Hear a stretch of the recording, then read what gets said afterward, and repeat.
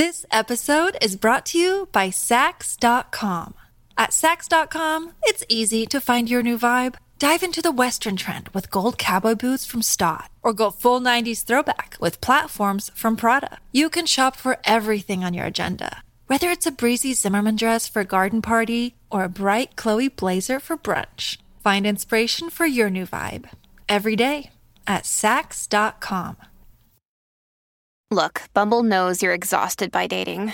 All the, must not take yourself too seriously, and 6'1" since that matters, and what do I even say other than, hey? Well, that's why they're introducing an all-new Bumble, with exciting features to make compatibility easier, starting the chat better, and dating safer. They've changed, so you don't have to. Download the new Bumble now. Hey, all you art history babes. Hi.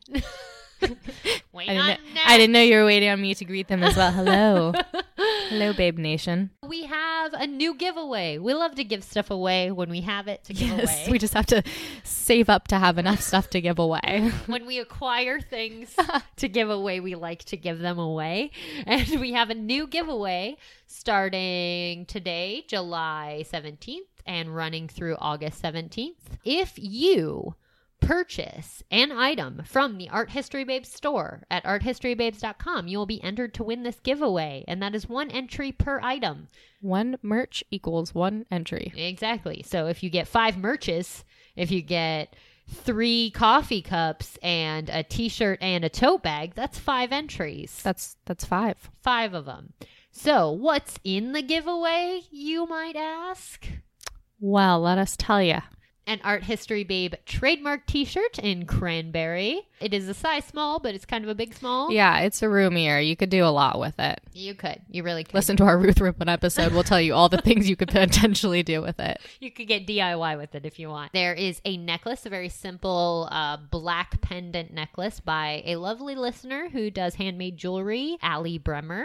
It's awesome. It's like brass and black leather. It's cool as all hell. And then there is a print of the 4 of us in Berlin that was printed by our featured artist, Zach Clark. There's a crystal from the mountains of Shasta, California. Mountains of Shasta. Oh my gosh, that's the fanciest it's ever sounded. From Mount Shasta, California, right downtown at Soul Connections. It's a pretty magical place up in Northern California. We've got a fun crystal from there.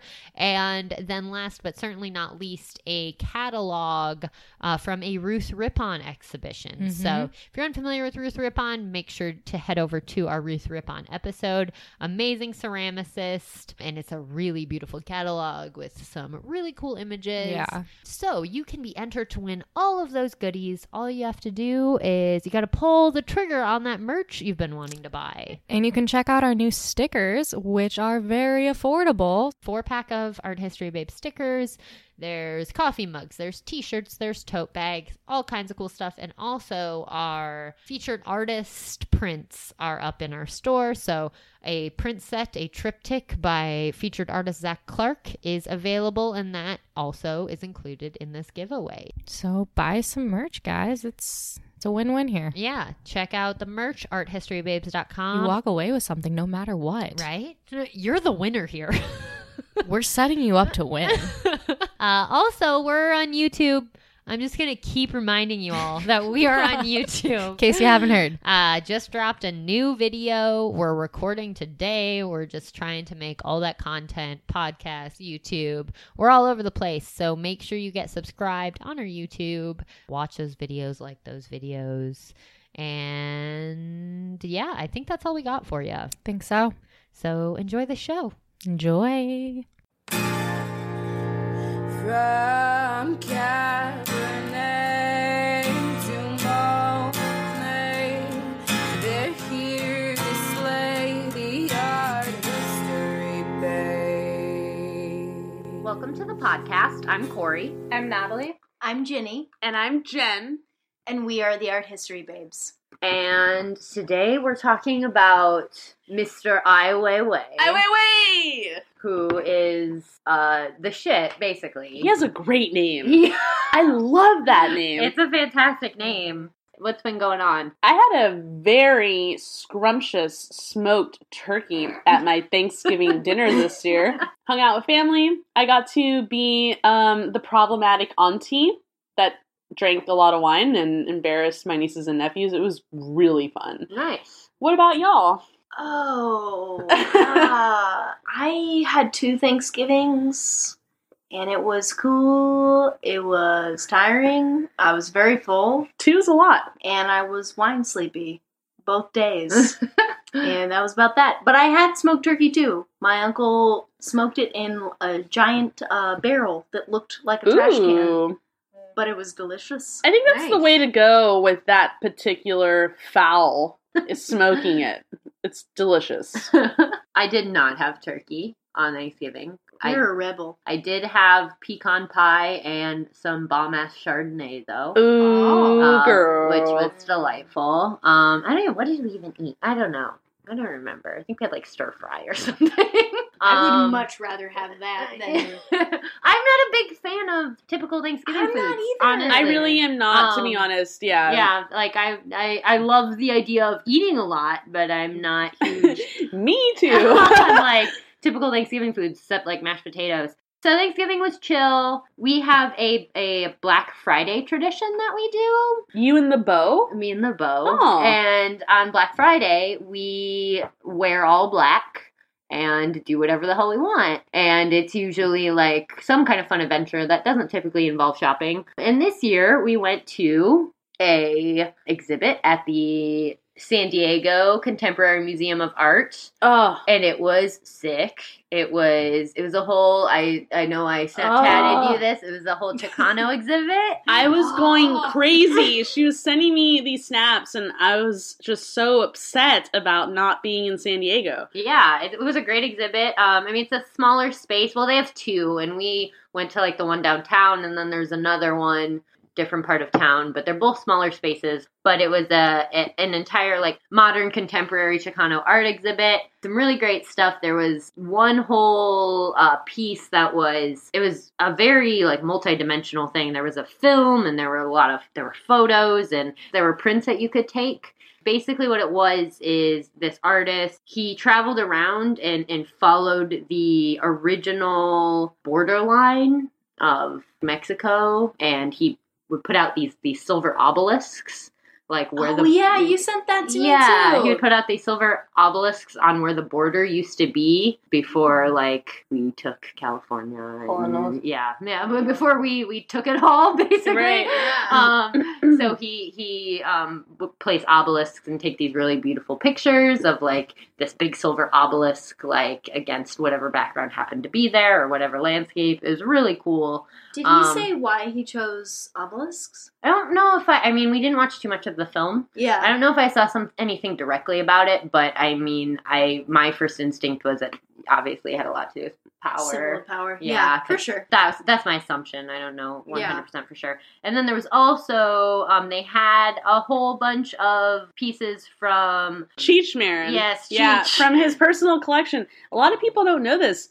Cheech Marin Cheech and from Chong. Yes. the wonderful, amazing, revolutionary duo of Cheech and Chong. Cheech Marin has invested much of his money in collecting Mexican and Chicano art. And so a lot of the work from this exhibit apparently was from his personal collection. Yeah, and it was so dope. The main display of the stuff from Cheech's collection was done like salon style, which was really cool. Oh, that is so cool. Yeah, it was really neat, and there was some great work. That is so awesome. Yeah, I read about. I didn't even know this. I read about it in Juxtapose like a year ago that Cheech has this incredible, vast collection of Chicano and Mexican art, and I was like, "Good on you, dude! If I had money from making silly movies, I would absolutely be buying art with that." Yeah. No, it was an amazing exhibit. Then after that, we went to the San Diego Maritime Museum. That also looked very cool. Looked at some old-ass boats from the 19th century. I mean, it was a great day. I was like living vicariously through your snaps. It looked so fun. It was really fun. It was beautiful because it's always beautiful in San Diego. Ah, Yeah. great it place. was nice. How was your Thanksgiving, Nat? My Thanksgiving was supposed to start with a 10K, and that sounds awful. ended up starting with me still being drunk, then having the worst hangover of my life. While you were doing a 10K? No, I didn't make it to the 10K Oh. because I was still drunk. So I had to go That back made to me, sleep. like, afraid. No. I was still so drunk when I woke up that I had to go back to sleep. Woke up a few hours later, still a little drunk, but better. And then proceeded to throw up 9 times Oh throughout my God. the Oh. entire day. It is the worst hangover I've ever had. Before that, my record was 7 times throwing up in one day. So this was 9. Wait, hold up. What did you do? I went to a bar. I met up with some friends from high school that I hadn't seen in a long while. Uh-huh. And I drank Moscow Mules. Ooh. And I had a lot of wine, and things just got out of hand. Okay. I mean, not actually. Like, nothing inappropriate happened. I just died. the No, next I'm day. sure you were fine. You're... Well, the thing is, people didn't know. Like, I blacked out, and no one knew. Wow. Dang. That's Which- great. No, but it's not. Like, in one way, it's great because it's like, oh, you didn't do anything that embarrassing. In another way, it's like, it could have been prevented if people had known how out of hand it was getting. It's just Right. no one else knew. Right. Yeah. Right. Yeah. Well, But I was with people who I loved and trusted and who took care of me. I made it home to my bed just fine. Everything was all good. I just was paid for it heavily the next day. Well, you're here. Cautionary You're safe. tale, folks. If you don't drink hard alcohol often, don't. Just don't. Just don't. Just don't. Yeah. Yeah, just don't. Be rough. Just don't Like do my it. mom tells me, stay hydrated. Yeah, It's so that whole important. it makes all the difference in the world. Really. You So know, important. Your mom's such a wise. my dad has been telling me for years because, you know, my dad is he's your quintessential party animal. I mean, he's 67 and he still parties. I'm like, Dad, how? And he tells me all the time, he'll be like, babe, you know, if you're gonna drink, just make sure you're drinking a glass of water between every drink. And I'm like, One for thanks, one. Dad, you're One You know for what? and that is the trick. It really is. I'm gonna take your dad's advice and go grab a glass of water right now. Do you want me to actually. bring you a glass of water? I will bring you a glass of water. Okay, great. That would be I will great. bring You're you a a glass of water. class act. Wow. You're on top of it. Thanks, Dad. You're a class Hydration. act. Thanks is- for being the hostess for me. Honestly, even if you're not drinking, hydration is ridiculously important. Yeah. You just, like, did you know something like 80% of headaches are dehydration headaches?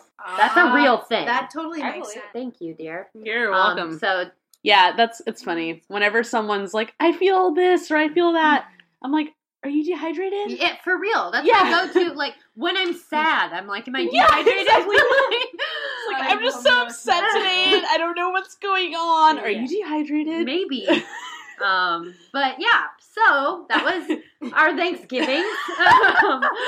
Stay hydrated. And folks. Water is life. speaking of, I mean, Yes. it's fight's not over yet, but Dapple got at least kind of stopped for a while. yes. Thank Lord. I know. Whatever Lord you pray to, thank that Thank one. him, Yeah. because no Lord Dapple. or the her. lady or multiple. Yeah. Obviously, I don't think it's over yet, but at least the water protectors have a break and they get to chill because it is fucking cold in North Dakota right now. I don't even want to think about It's it. insane. It's only been like 40 degrees around here, and I have been just like feeling like I am in the tundra. Yes. Yes. Truly. Kind of piggybacking off of our last episode, which was all about our election feels that we were having. Mhm. We are going to be talking about one of our favorite political artists, who is I think a great influence for maybe what should be coming up in the art world in the Mhm. future. I hope so. I hope so, anyways. Mr. Ai Weiwei. God. That guy. He's so good. He is so good. So, gonna start off with Ginny. With Yes. some of his early years. The early years. Oh. Okay. So I accidentally opened to a page of my notebook that is not on my portion of Ai Weiwei, and I just glanced at this quote I wrote down. I have no idea what the context is, but it's the lap of a whore is a devil's boat. That's not what I'm going to talk about. about, though. I wish I would have had that quote for that prostitution paper Someone I needs just wrote. to tattoo that on their body. I don't even know what that was in reference to. This notebook is full of podcast notes and wine stains and weird quotes. I have a notebook like that too. Oh, God. Okay. But Ai Weiwei. We're back on track.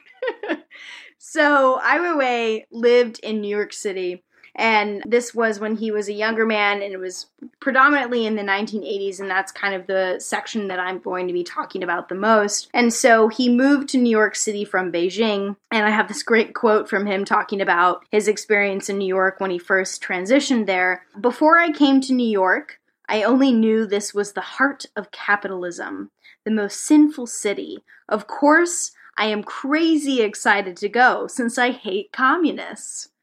I thought that's a place I would love to go, but I knew nothing about New York.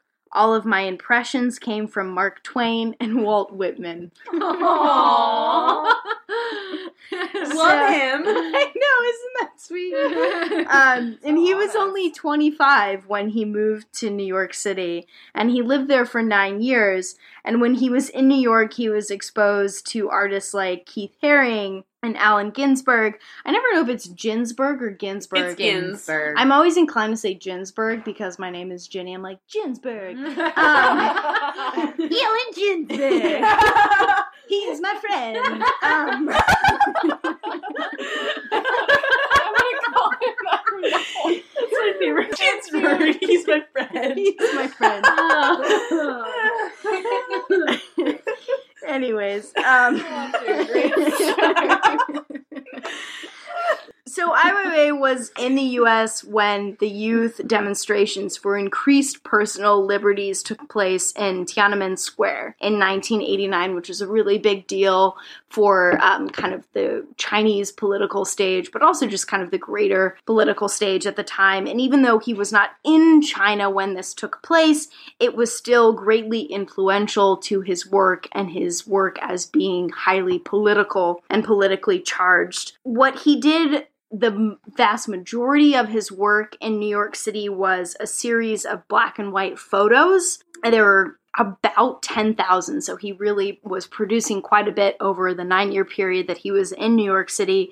And these black and white photos, we'll post some of them. A lot of them are really great. Some of them have Ai Weiwei in them. Others show different Chinese immigrants living in New York City in apartments and walking throughout New York City and kind of showing the experience of him and people that he knew who were living in New York City at the time. There are several self-portraits of him, and we'll post a few of those. And he also did a profile of Duchamp, which he made with sunflower seeds and a wire coat hanger. And he was very influenced by Duchamp and carried around a book about Duchamp. And this profile that he made of Duchamp, which again we'll post on the website, was kind of carried over into his later works because he did an installation at the Tate Modern in London where they constructed porcelain sunflower seeds that were integrated into this larger exhibit that he had there. And so this is kind of his experience in America and all of these sort of photo series that he made that on the one hand were portraying his own experience in New York City, as he called it, like this kind of embodiment of like capitalism and sort of sin, but he was excited about that. But on the flip side, he was still very involved and aware of kind of the political climate of China at the time and would later return to China. But this is just to kind of give an introduction into Ai Weiwei's early years and those early years that took place in New York City, where a lot of other contemporary artists that we know of were working at the same time. We will pass it over to Natalie, who's going to talk about some of his probably most known work. Yeah. Most notable, or what's... They're up there. Yeah. One of them's probably the most. The other one's kind of Okay, so in 1995, he created his piece, The Dropping of the Han Dynasty Urn. The actual artwork is a triptych of silver gelatin prints, but it's also almost a performance piece because the triptych represents him literally dropping this urn that was a Neolithic vase. They were used in burial purposes to provide the deceased with food and drink in the afterlife. The triptych shows him holding the vase, and in the second one, he's letting go of the vase, and in the third photograph, the vase is breaking on the ground. So it's a combination of the actual printed triptych and almost a performance of the breaking of the vase, which is a little controversial depending on how you interpret value and ownership. So he's bringing kind of into the conversation a lot of these issues. I mean, he owned the vase at the time that he broke it, so I mean, I don't know. I feel like we should open this up into a conversation because it belonged to him in the sense that he bought it. Yes. Correct? At a flea market. That's where he At a flea market. bought. From my understanding, that is where he got the majority, if not all, of the vases that he uses in works. At a flea market. Yeah, because he was, his family, like, I think his father was really into antiquing. It should also be noted that until the 20th century, these vases were almost considered, like, I don't want to say cursed, but taboo in the way that people wouldn't want to handle them or keep them as sacred objects because they were associated with death in a negative way. Why? Was it because they were used in a funerary context? They were seen as bad luck. So handling them or keeping them in collections was like they were viewed as objects that could bring bad luck. So I'm literally just asking because I'm so curious and I don't know anything about this. So these vases were acquired by Ai Weiwei from flea markets, but they're genuine Han Dynasty vases. That's been confirmed. The one that he broke was Han Dynasty. The vases in total, all of the ones that he's used in various works, range from 5,000 to 7,000 years ago. So okay, and so the popular lore then is that they are somehow bad luck. They were considered to be bad luck up until the 20th century. So beginning in the 20th century is when people started seeing them as somewhat valuable. That was where the cultural shift happened. Okay. Where they went from being something that was seen as bad luck that people wouldn't really want to have to something that should be collected and preserved. And not dropped. Yeah. Yeah. So that's kind of the context. And he's really bringing a lot of these ideas to the forefront about destruction. He's worked with other ceramic vases. You know, again, we're dealing with 5,000, 7,000-year-old vases. Probably his most famous painted one, he painted the Coca-Cola symbol onto it. And he's painted other ones with different paints. So he's used like auto paint. He's used more like wall paint. And he's really dealing with ideas of destruction, obviously, with the dropping of the vase, trivializing with the Coca-Cola. But that also gets into ideas of value because Coca-Cola is not a small company. It is very much a capitalist company that brings in a lot of money. So you could get into a debate of, and I mean, I don't think that most people would think this way inherently, but are you raising the value by putting such a valuable symbol. Exactly, onto this vase?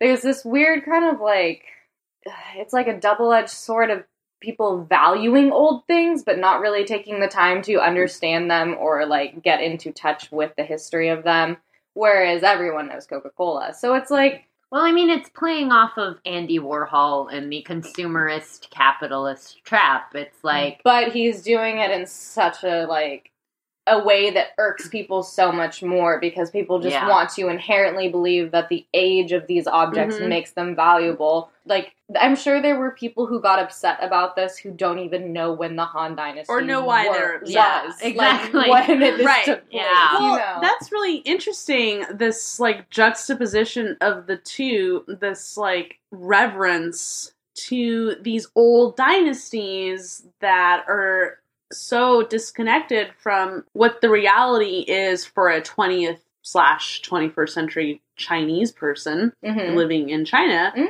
And also putting this image that recalls to us this capitalistic dynasty Mhm. such as Coca-Cola, Mhm. Definitely. which for like Americans, for instance, we have this sort of love affair with Coca-Cola. We grew up with those stupid polar bear commercials and the Santa Claus with the Mhm. Coca-Cola going like, whoa, you know? Yeah, But we missed Coca-Cola in its heyday back when it had actual cocaine in it. Heyo. Shit. I'm just saying, there's so many levels. There to what are, he's yeah, doing. and- Oh, I mean- 100%. And back to what 100%. Ginny was saying with him coming from communism and trying to push away from that, and then the capitalist lore, and like and his infatuation with people like Andy Warhol, who he Mhm. very much directly references and talks about in interviews and such. With Duchamp, the same idea. These are ready-made objects. He, Mhm. especially with the dropping of the Han Dynasty urn, he's not. Well, he is changing it by dropping it, but Right. he's not using traditional methods of art making that people would associate. So it Mhm. falls into the realm of ready-made, which he comes to again and again in his work. And then, as Jen was saying, so the whole idea of the 20th century Chinese citizen, and that is the time when these urns started to retain value in the eyes of the society. Maybe not society in general, but collection culture in China. Well, there is an elite culture Exactly. in China. As much as the Chinese are communist, there's still, in every communist society, there's a small group of elite who hold power. It's the same idea as here. It's like art retains value. Art becomes valuable when the quote-unquote art world says it is valuable. Mhm. Like, someone needs to kind of impose value on it. So Mhm. these vases, they become something of value and something to be collected by this community in China in the 20th century. And in that, it's hearkening back to a perceived, like, golden age. And that's why they became valuable. But it also, the destruction of the vase connects to the futurists, who we've talked about in previous episodes. And yes, Corey can help me out with this because she was filling me in on this connection, which is a very, very interesting take.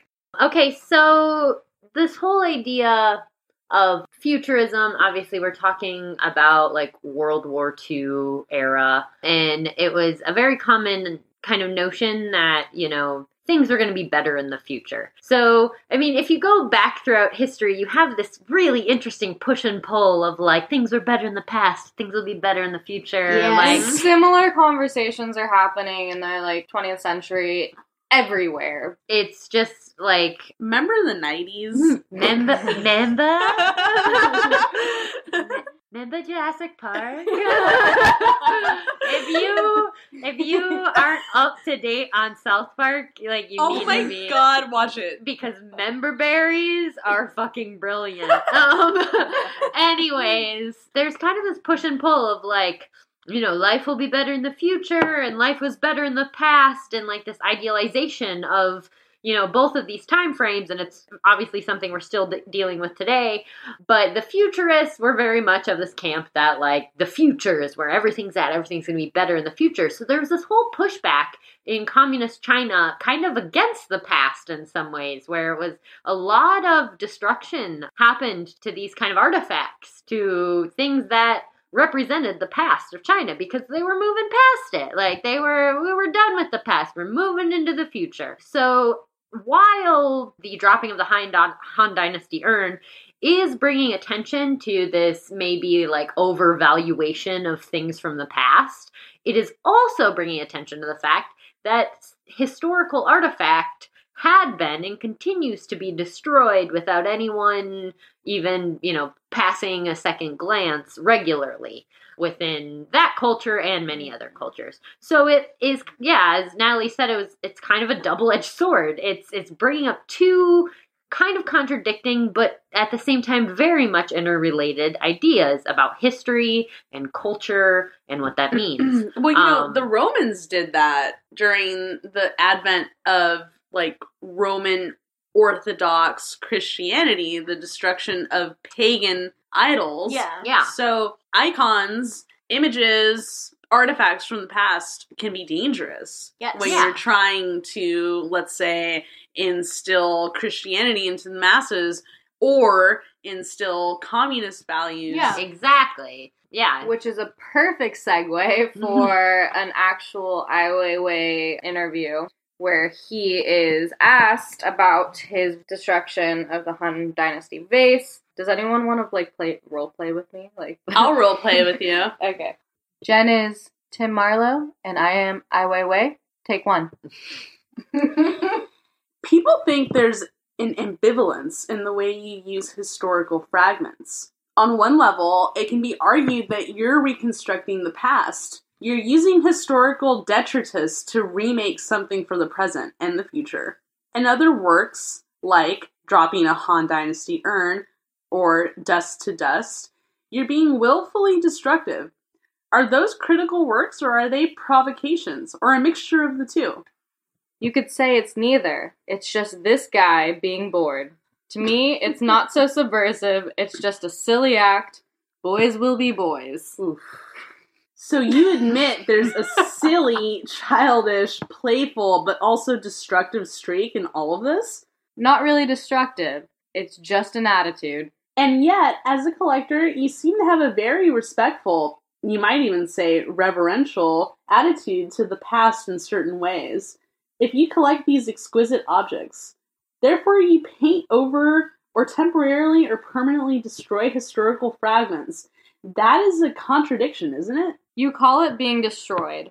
I'm not like the Taliban. Their hatred destroys things. I think I changed the form. It's just a different way to interpret the form. One summer, a very good collector and expert in Chinese furniture said when he saw my furniture, "Oh, that's the moment you make me really understand Chinese furniture." So I think in my interpretations, I still pose a very philosophical question about how and why those forms have been respected and for what reason. I'm still questioning those very essential aesthetic judgments, where those judgments come from, and in what sense it has followed the tradition of making that pot. I wouldn't call it being destroyed. It just has another life, It's a different way of looking at it.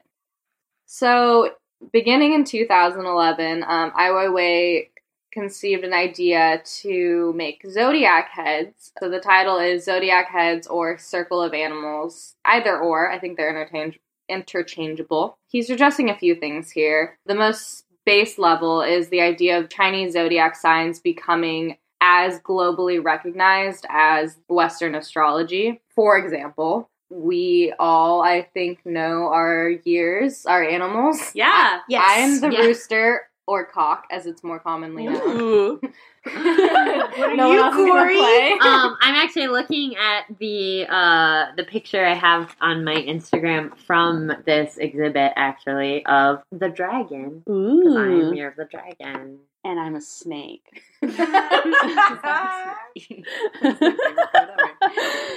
So, just this, it's fun, if you've ever eaten at a Chinese restaurant. It's fun, guys. It's fun. Obviously, it's a lot more Natalie, meaningful. that's problematic. I know, it's problematic. Exactly. That was an example. Problematic. I didn't mean that. No, it's fun in the sense that for us in California, we know this because if you sit in a Chinese restaurant, you have a placemat that has these around the edge of it. It's generally true. Yeah, and I'm not trying to trivialize it. No, obviously there's a lot more meaning real. and history and going on behind it, but that is what Ai Weiwei is addressing is the way that it has been trivialized in Western society. So they are bronze heads of the 12 zodiac animals, and there are appropriations of originals which were made by Giuseppe Castiglione, an Italian artist who was an Italian Jesuit who was brought to China to produce these sculptures for the Garden of Perfect Brightness. And this is actually a place that Ai Weiwei would go to sketch or draw when he was younger. It holds a personal place in his heart. I'm speaking for him. He didn't say that. I'm ad-libbing. I'm sure he feels that way. Similarly, I hope he feels that way. But the appropriations that he produces, it is obviously of the 12 animals, but differences include things like his personal biography, Chinese mythology and history, relations between China and Europe, authenticity. So again, the idea of the original versus the copy. These are copies of original sculptures, but sculptures made for China by a European. There's a lot of dialogue going on here, and references to the art business. So he's bringing in a lot of moving, what's the expression? Moving wheels, moving parts. Moving parts. Wheels move. No parts. Moving parts. There's a lot going on here. God damn. But these, around the time that Ai Weiwei created his version, the originals, or some of the originals, were up for auction in London, and they were going for bank. So he's creating these at a time when Europe is, I mean, and not all of Europe, obviously, but the European art market is making money off of something that they took from China, and China at the same time is wanting these sculptures back. And so this is a narrative that we see time and time again with different countries. And China is different in the fact that it wasn't colonized. Usually we see this in situations where a country has been colonized by another country, and then they lose a lot of their cultural heritage, i.e. art, in most situations. So this is slightly different, but it's the same issue. These sculptures belong to China, and now they're being sold in London, and who has the rights? I mean, So Ai Weiwei is, in his ever interesting way, making a commentary about it, trying to start a dialogue. This is an exhibit that has moved all over the world, not even just the United States. It was in our neighboring town of Sacramento at the Crocker Art Museum, where Corey was able to see it. It began in New York, actually, at the Pulitzer Fountain. And it's still moving. It's going to be moving through next year. I don't know if it will continue after that. It could. Another kind of side note, interesting feature of this exhibit is that he did not create the sculptures. He hired craftsmen and artists to create them. If you watch the lovely documentary, Never Sorry, Ai Weiwei Never Sorry, he has one of the artisans working on a sculpture in the documentary. And that, again, alludes back to people like Andy Warhol and his factory and kind of this mass production of art. And Ai Weiwei is in no way ashamed of this. He is the first to talk about his art as being very conceptual, and that he doesn't feel like he has to have a hand in the creating of it. And yeah. Brava. Yeah. All right. Bye, guys. Sorry for my slurring and my overall tipsiness. It's okay. Corey. Up next is Corey. This episode is brought to you by Sax.com. At Sax.com, it's easy to find your new vibe. Dive into the Western trend with gold cowboy boots from Stott, or go full 90s throwback with platforms from Prada. You can shop for everything on your agenda, whether it's a breezy Zimmermann dress for a garden party or a bright Chloe blazer for brunch. Find inspiration for your new vibe every day at Sax.com. All right, so I'm going to get into Ai Weiwei's, really his history as a political reactionary and some of the really intensely political work he has done, outspeaking against the Chinese government. Natalie mentioned the documentary Never Sorry, which is available on Netflix, so you should all check it out. It's fantastic. Sponsor us, Netflix. That'd be awesome. I know, right? We'd make bank. Ai Weiwei, he's very much known as this reactionary political artist. He is very well known for his use of the middle finger. This is a visual element that is very much associated with him. And it comes back to this series called Study of Perspective that was created from 1995 to 2011. And then again in 2014, and he has since kind of added to it this year. And this series is a series of photographs that have Ai Weiwei flipping off significant landmarks. So it's taken from his perspective, and then his left arm is extended outward, and you see the landmark in the background, and you can see his middle finger. The proverbial bird. Yes. And the My first favorite of the birds. The first and perhaps most significant of the series was taken in Tiananmen Square in 1995. So obviously he is saying some stuff to the Chinese government, about the Chinese government. Likewise, this work is very important. It kind of harkens back to his interest in Duchampian ideas and aesthetics, because you have a play on words going on. Study of perspective. Obviously, he's in the images, he's dealing with linear perspective. Like, they're landscapes, he's dealing with linear perspective. He's got his, like, arm extending outward toward the focal point. And at the same time, you're dealing with personal perspectives, opinions about political things or people in power. So it's kind of a double meaning there.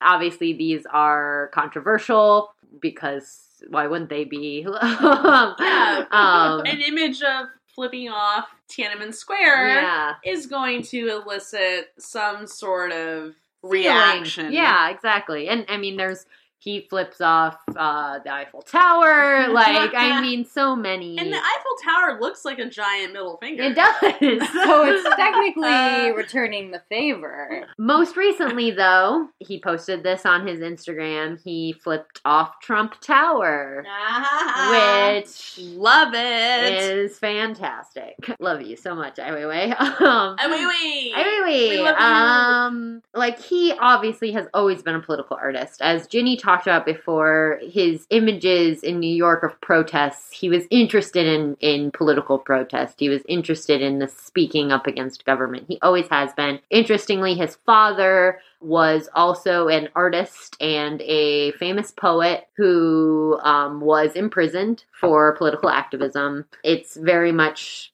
something that's in his blood and is very important to him. So he's always been political, but not quite to a point where he was, upsetting authorities until about 2008. That's when that really started to become a big thing with the Beijing Olympics.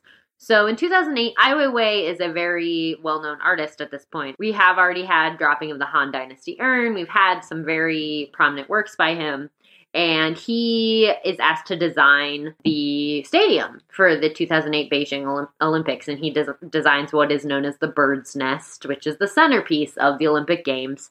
But interestingly, after he designs this, he speaks out publicly against the Olympic Games. And this is very much in reaction to the displacement and kind of mistreatment of citizens that was going on in Beijing at the time, to essentially make way for the games and to quote unquote clean things up.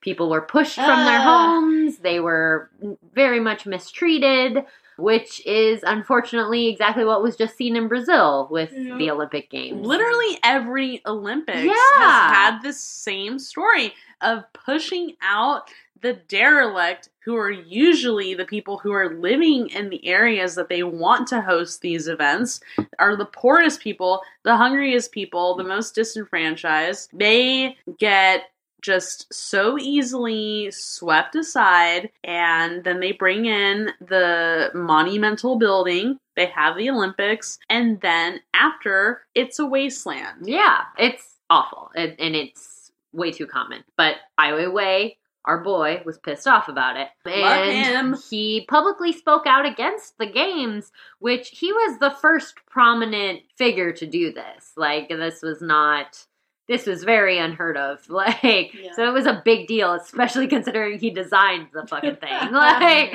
so it was like, obviously there were authorities that weren't exactly excited about that. So this was kind of the beginning of him ruffling feathers, I guess. Then also in 2008, the devastating Sichuan earthquake occurred, in which approximately 70,000 people died. It was an absolutely horrible natural disaster. Obviously, people, including Ai Weiwei, were very much affected by it. And then Ai Weiwei ended up becoming personally invested in this whole thing in relation to the fact that a lot of people died, a lot of children died because of what Ai Weiwei has kind of deemed bad, like, construction. Like, a lot of schools were poorly built. There was a lot of death happened in this earthquake, unfortunately, because of bad construction of buildings and bad construction of public buildings. So Ai Weiwei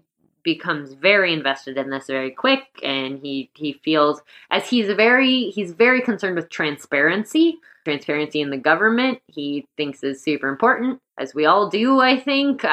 Obviously it's very necessary. So he gets really invested in this project. He starts collecting names of student victims of the earthquake, as well as their birth dates. It's not an easy process, like, finding these names, and the authorities did not cooperate. They did not want him doing this. They didn't understand why he was doing this. Like, there was not a lot of cooperation. So he starts collecting the names of these victims. He ends up with 5,212 names and birthdays, and then on the 1-year anniversary of the earthquake, he posts it on his blog. The blog was shut down by the government, and then surveillance cameras were installed in his studio. So the government wasn't happy that he did this.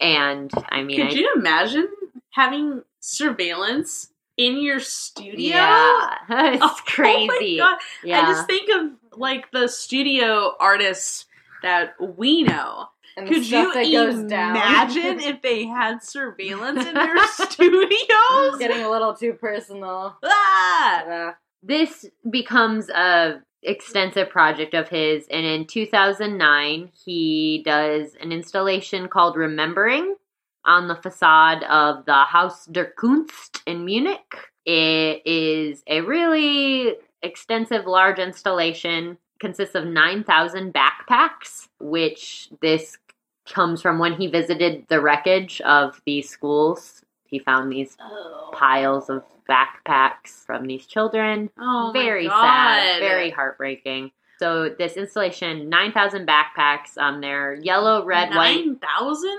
They're yellow, red, white, and green, and against, like, a blue background. And they're arranged to read, "She lived happily on this earth for 7 years," in Chinese characters, which is an excerpt from a letter written by the parents of one of the victims of the earthquake. So obviously it's to raise awareness, it's an homage to these victims, it's to honor them. But Chinese government not too fond of any of this. They don't want any of this happening. That makes me, like, so emotional. Yeah, it's really Really sad. messed up. And She's only 7.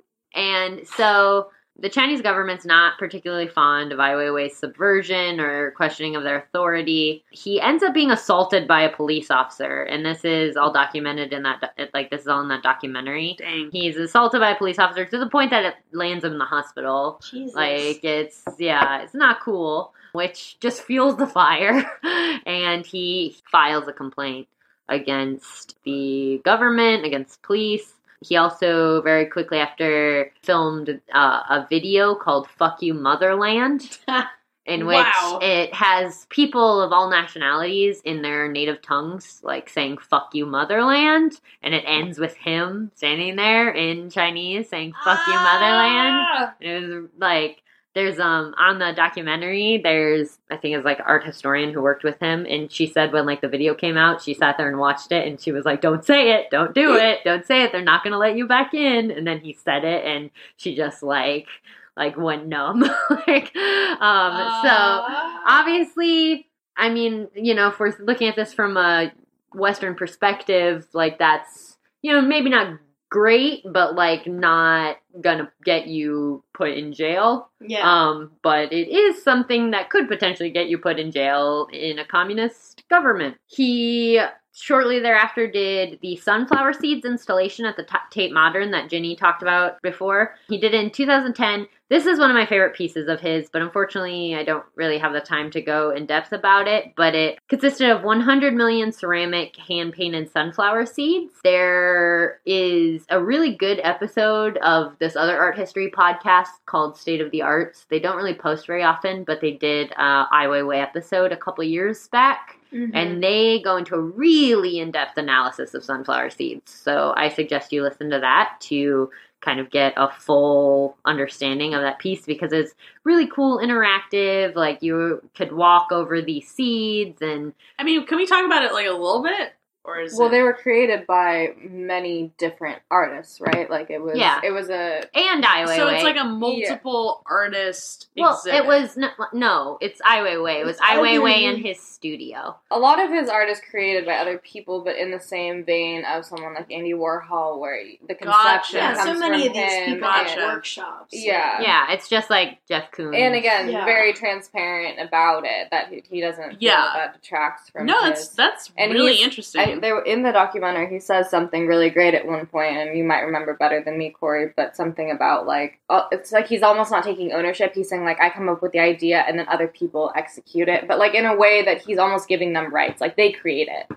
Like, he's not trying to own all of the things. He's just proud of his ideas as artwork. I love that. Yeah. That's really It is, awesome. and it's like the next step of someone like Andy Warhol is to Yeah. say, like, as an artist, I come up with ideas and conceptions, and other people execute them. But with Yeah. sunflower seeds, I mean, he was right. Like, he did it too. It was a whole workshop of people sitting there painting these ceramic Yeah. Right. sunflower seeds. And Individual he seeds. made them alongside the rest of his studio. Yeah. And it's this vast installation of 100 million little sunflower seeds, and you were allowed to walk on it and play in it. And there's a lot of interesting cultural meaning behind using sunflower seeds, and the fact that they were ceramic and the way the work played out. But like I said, I encourage you to listen to that State of the Arts episode because they go into it really in depth. So that was in 2010, and then in 2011 was basically when shit started getting like really crazy. His Shanghai studio was demolished by authorities. They just came in and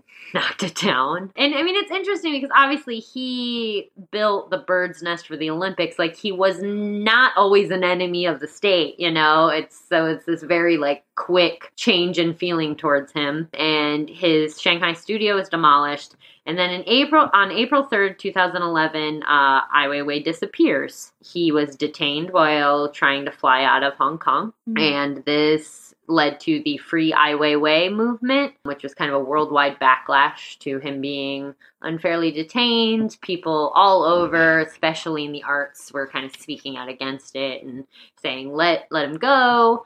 He was held for 81 days, and he was guarded at all times. 100% of the time. Ugh. They never left him unguarded. And finally, in June 22nd, 2011, he was released the government claimed that he had been held on tax evasion. A likely story. Yeah. I mean, believe what you will, I guess. He ended up being charged a lofty tax bill, I think, from the Chinese government, but whatever.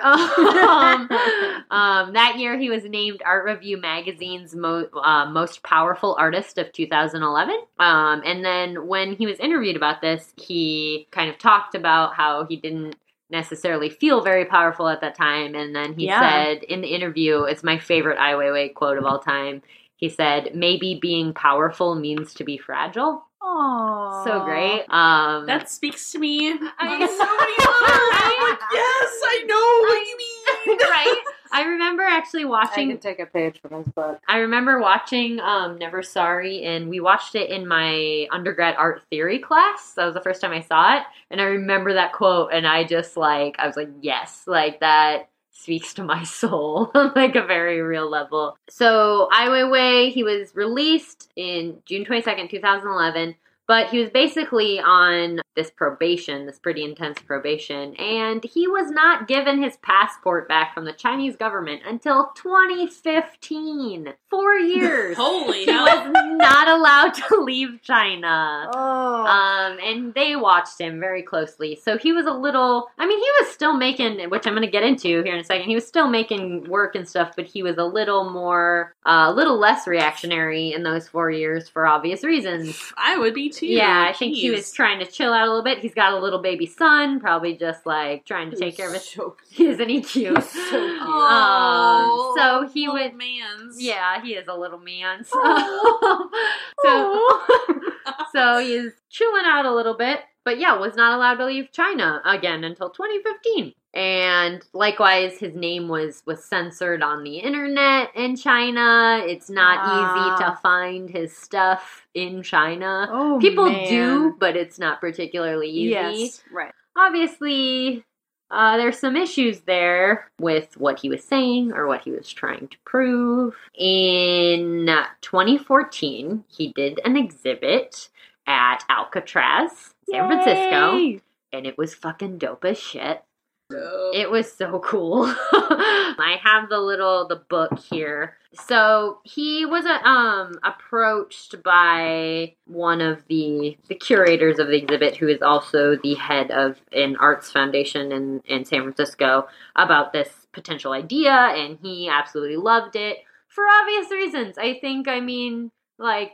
Weiwei, Alcatraz, detainment, Boom, boom. prison.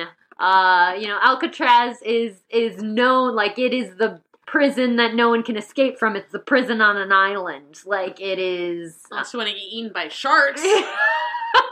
Like, All those bay sharks. that is what There's it- sharks in that. I know. Bay sharks. Fuck bay sharks. Fuck those bay sharks. They're ruthless. I almost feel like that doesn't even need to be explained. Ai Weiwei at Alcatraz, like, of course, Yeah. the second I heard about it, I was like, that's fucking brilliant, and I will be there. Brilliant!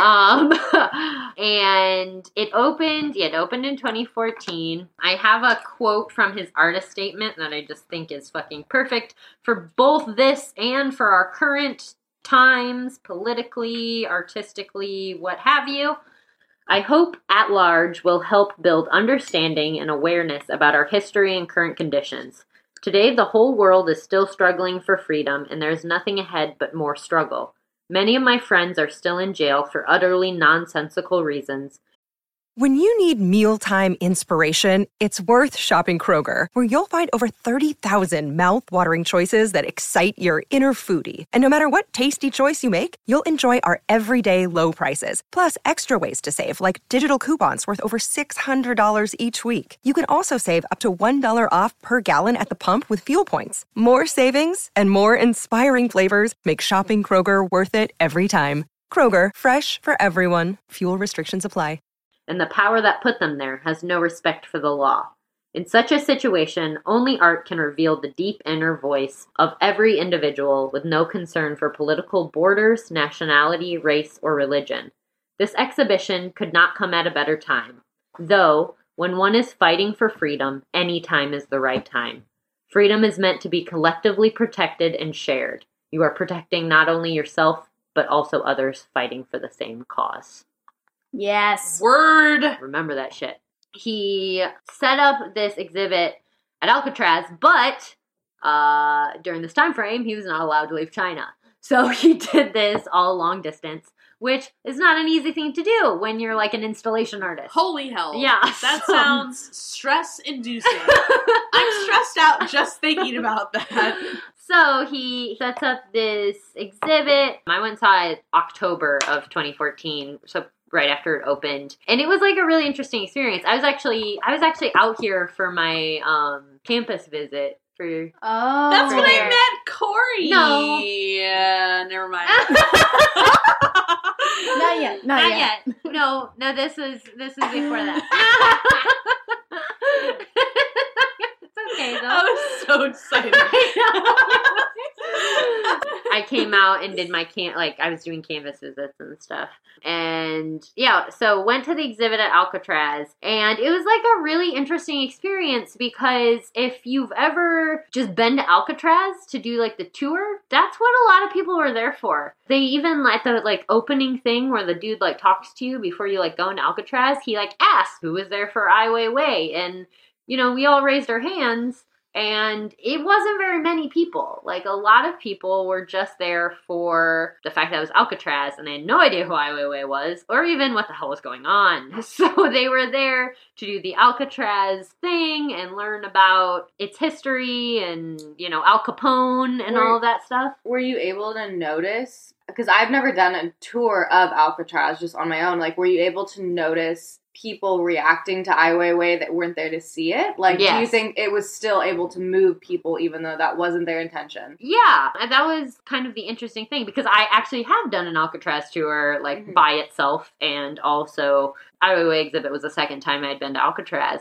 And you could because it was so incorporated with Alcatraz. They weren't separate. It was a part of Alcatraz. So if you wanted to see all of Alcatraz, you were seeing the exhibit. But did people seem moved by it? Like, did they seem to... Some did and some didn't. Yeah. And it was interesting because I think some people weren't there for Ai Weiwei, but it was like this little bonus. So it was a very weird interconnection of people who were there for the art, to see it in the space, and also people who were just there to learn about Al Capone, and they ended up with some contemporary art, you know, which is like, if you're not an art person, can be a lot to take in.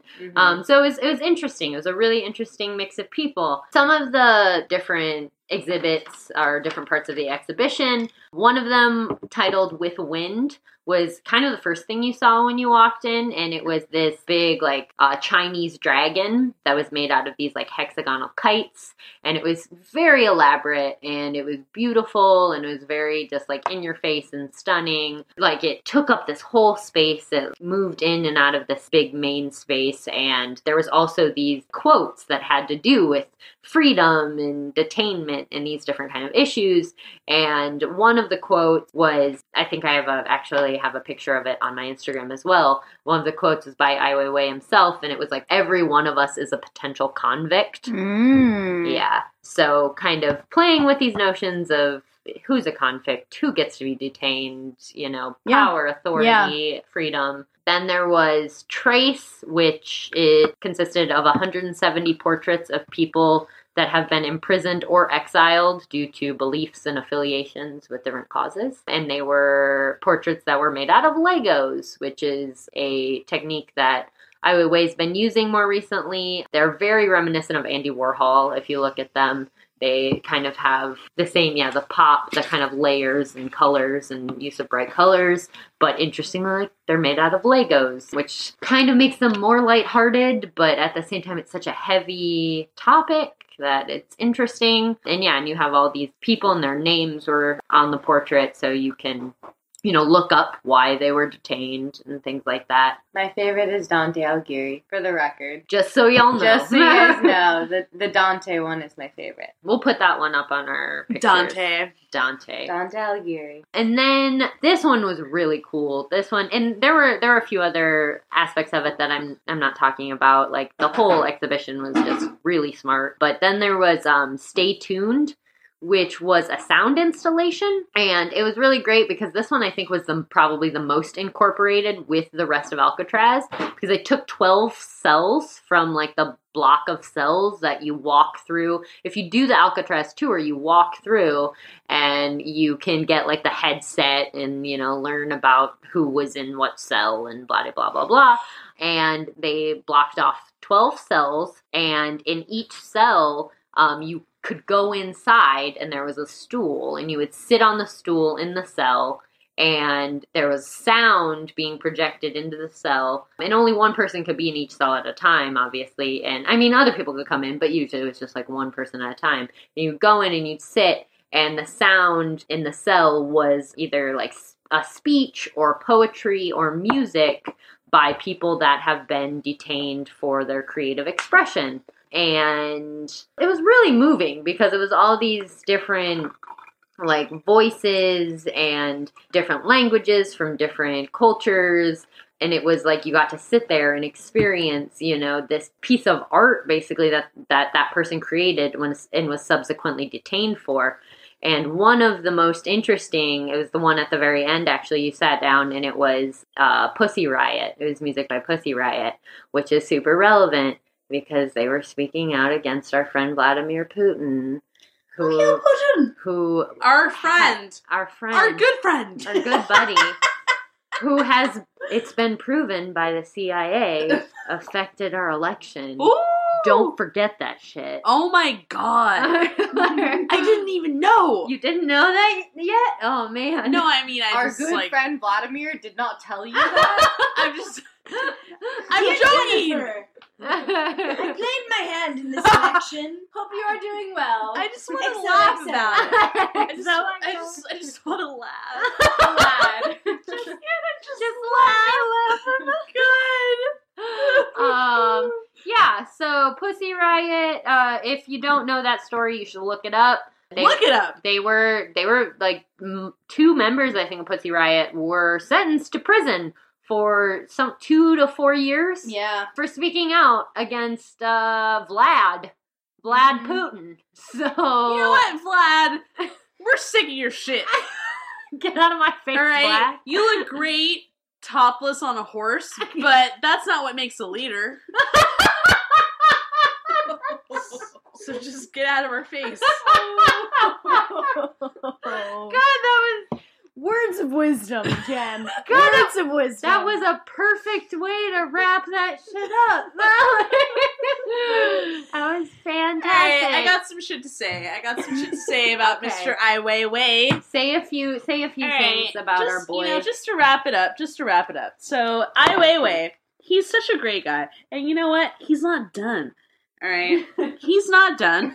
He's still doing stuff, and it's just as relevant as it ever was. In Florence, Italy, at the Fondazione Palazzo Strozzi. I probably butchered the pronunciation. No, that was beautiful. Whatever. Ai Weiwei is currently, as in right now, featured in a retrospective at the Palazzo Strozzi.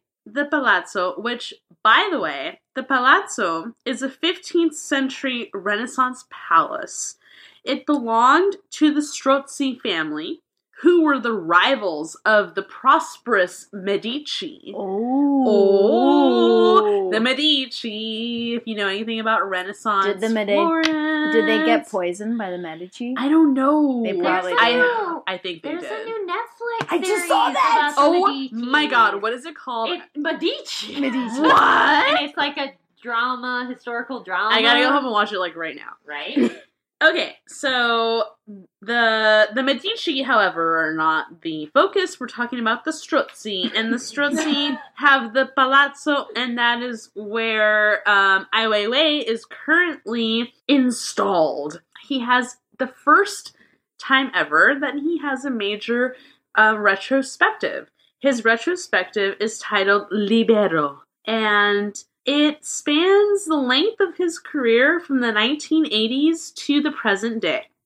So at Libero, we get to see various installations by Ai Weiwei, many of his Lego portraits, and there are a few portraits of some, Renaissance families. And so it's very much, he did a couple works to accommodate for this very peculiar place that he gets to host his retrospective.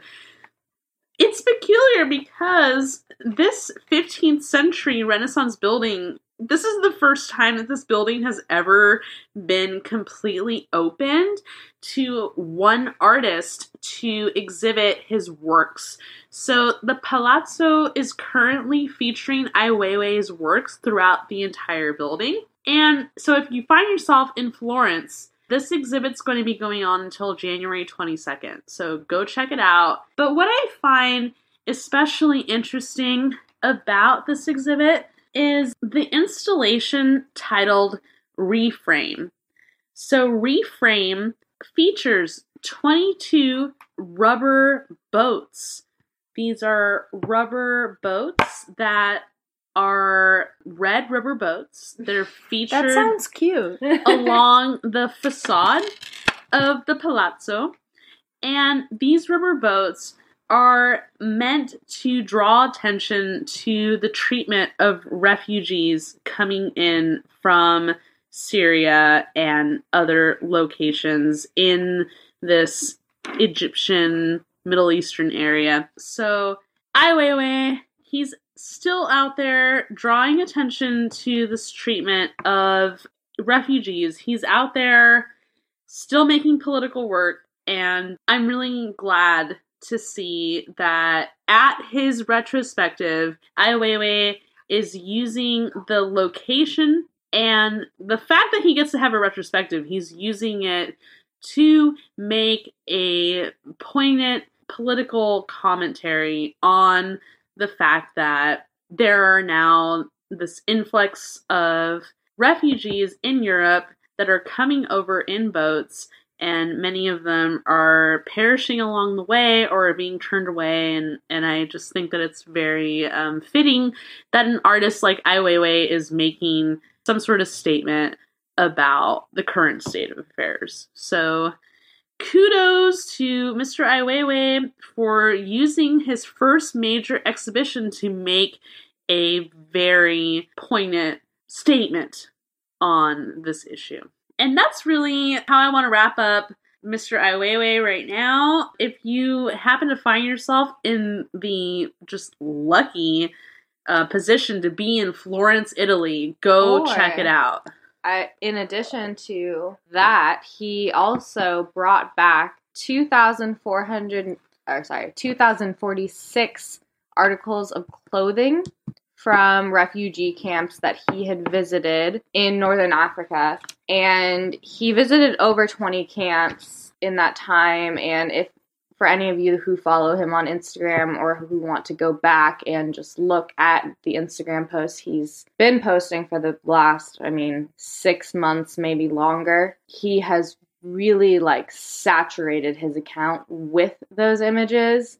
And as someone who follows him in a kind of, realization of our sick world, it seems like a lot of people unfollowed him because of that. Really? Because the likes went down dramatically. Did you notice that? Yeah. Wow. And in a way, it's Instagram culture, I think. If you're flooded with a lot of the same images, I think, people are less inclined to pay attention, which gets into a whole new issue. But he's not normalizing it. He's just showing the reality. He's trying to bring to people's attention what is actually happening, and these are real images of real people suffering. But but back to the exhibit, he brought all of these articles of clothing back. Not only did he bring them back, but he washed them and ironed them and just, all around cleaned them for the exhibit. And a lot of the associations about him connecting to refugees can be connected back to his early childhood, where his father was detained, or he was exiled for 20 years and detained in a camp, in a prison camp. So obviously it makes sense that Ai Weiwei would feel a very strong connection to these displaced people, to these people who are stuck in a situation that is less than ideal, to put it lightly. It is moving to see an artist who's not only making commentary about it, but immersing himself in that situation. And not to mention, he has a young child.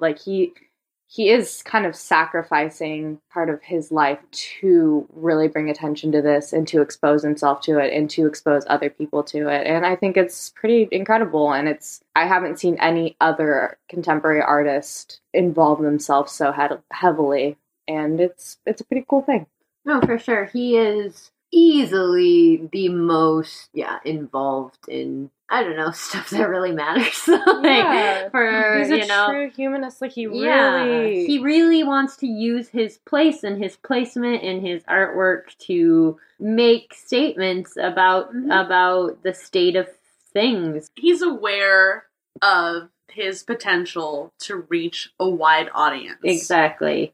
As Natalie was just talking about, he is very alive on Twitter and Instagram. His handle is at AIWW, so if you don't follow him, you should. If you'd like to learn more about him, watch that documentary on Netflix. It's Never real Sorry. good. It's so good. And I mean, there's a lot of stuff out there about We him. could go on. We could. We'll post all of our sources for you and everything. Including this New York Times article, which is not super lengthy, but does include a short interview with Ai Weiwei talking about his experience at the refugee camps. He's widely interviewed. You can find Yeah. YouTube Oh him. my You God. can find. There's He's so a many. content-heavy artist. Oh He yeah, is. you can find a lot. If you were, inspired by this or interested by this, there are a lot of places to go in regards to Ai Weiwei. But I think that's really all we have time for right now. So Right. hopefully, if nothing else, it planted some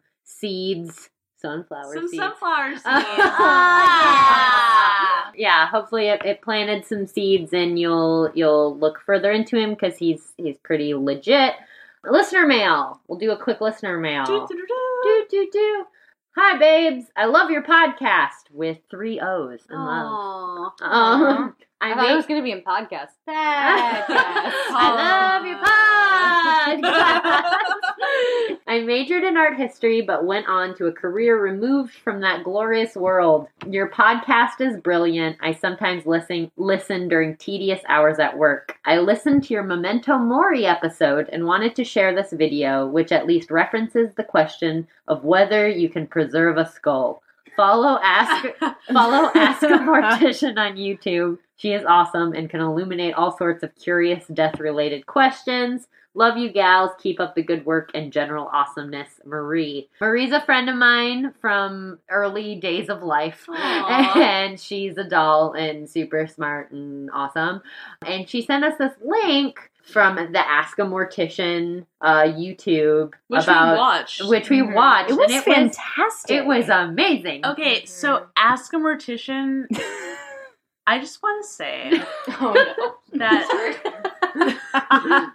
that babe, I just love her. And I hope that I get to meet her one day because I think I want to wife her. For real. And also, that video was super interesting, and I got to have my heart broken just a tad bit because apparently you can't just preserve a skull. It's a bummer. Oh, it makes me really upset. She left on a hopeful note. She did. We might be able to preserve a skull in the future. Now I have to break it to my dad that I might not be able to keep his skull in my home after his death. So hopefully he won't take it too badly.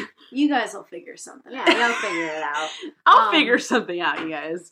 But yeah, Ask a Mortician. You're the ultimate death babe. We really enjoyed that. She was so good. She was great. She's beautiful. She's smart. She's funny. It was great. If you want to be on her show and just talk about death stuff, Oh my God, please. That would be super swell. But thank you, Marie, so much. Thank you, listeners, for listening. If you feel so inclined, please write us a review on YouTube. It really makes all the difference in the world. Email us at arthistorybabes@gmail.com if you have any comments, questions, thoughts, want to join in on the fun. You can find us at arthistorybabes.com. We're on iTunes and Google We're on Play everything. and SoundCloud. Twitter and SoundCloud. Google Play. I just put us on StumbleUpon, and we're on Pinterest. and we're Oh my God. I try and put us on every possible thing I can think of on the Corey's internet. a business babe. I'm working on it. If you have any other ideas of places where I could put the Art History Babes, please let us know. Let us know. Or just put us there for us. Yeah, just do it. Just do it. But thank you for real for listening because this is so much fun for us and we love that it's fun for you. We too. love you. You're great. We love you all. Good night. From Cabernet to Monet, they're here to slay the art history babes. You look great topless on a horse, but that's not what makes a leader. The Art History Babes podcast is made possible by support from our lovely listeners via Patreon. Head over to patreon.com/arthistorybabes to help keep the Art History Babes going and for access to bonus content. What's the easiest choice you can make? Window instead of middle seat? Picking a vendor who sends a great gift basket? Outsourcing business tasks you hate? What about selling with Shopify? Whether you're selling a little or a lot, Shopify helps you do your thing, however you cha-ching. Shopify is the global commerce platform that helps you sell at every stage of your business. From the launch your online shop stage to the first real-life store stage, all the way to the did we just hit 1 million orders stage. Shopify's there to help you grow. Whether you're selling scented soap or offering outdoor outfits, Shopify helps you sell. Wherever and whatever you're selling, Shopify's got you covered. Sign up for a $1 per month trial period at shopify.com/try. Go to shopify.com/try now to grow your business, no matter what stage you're in. Shopify.com/try.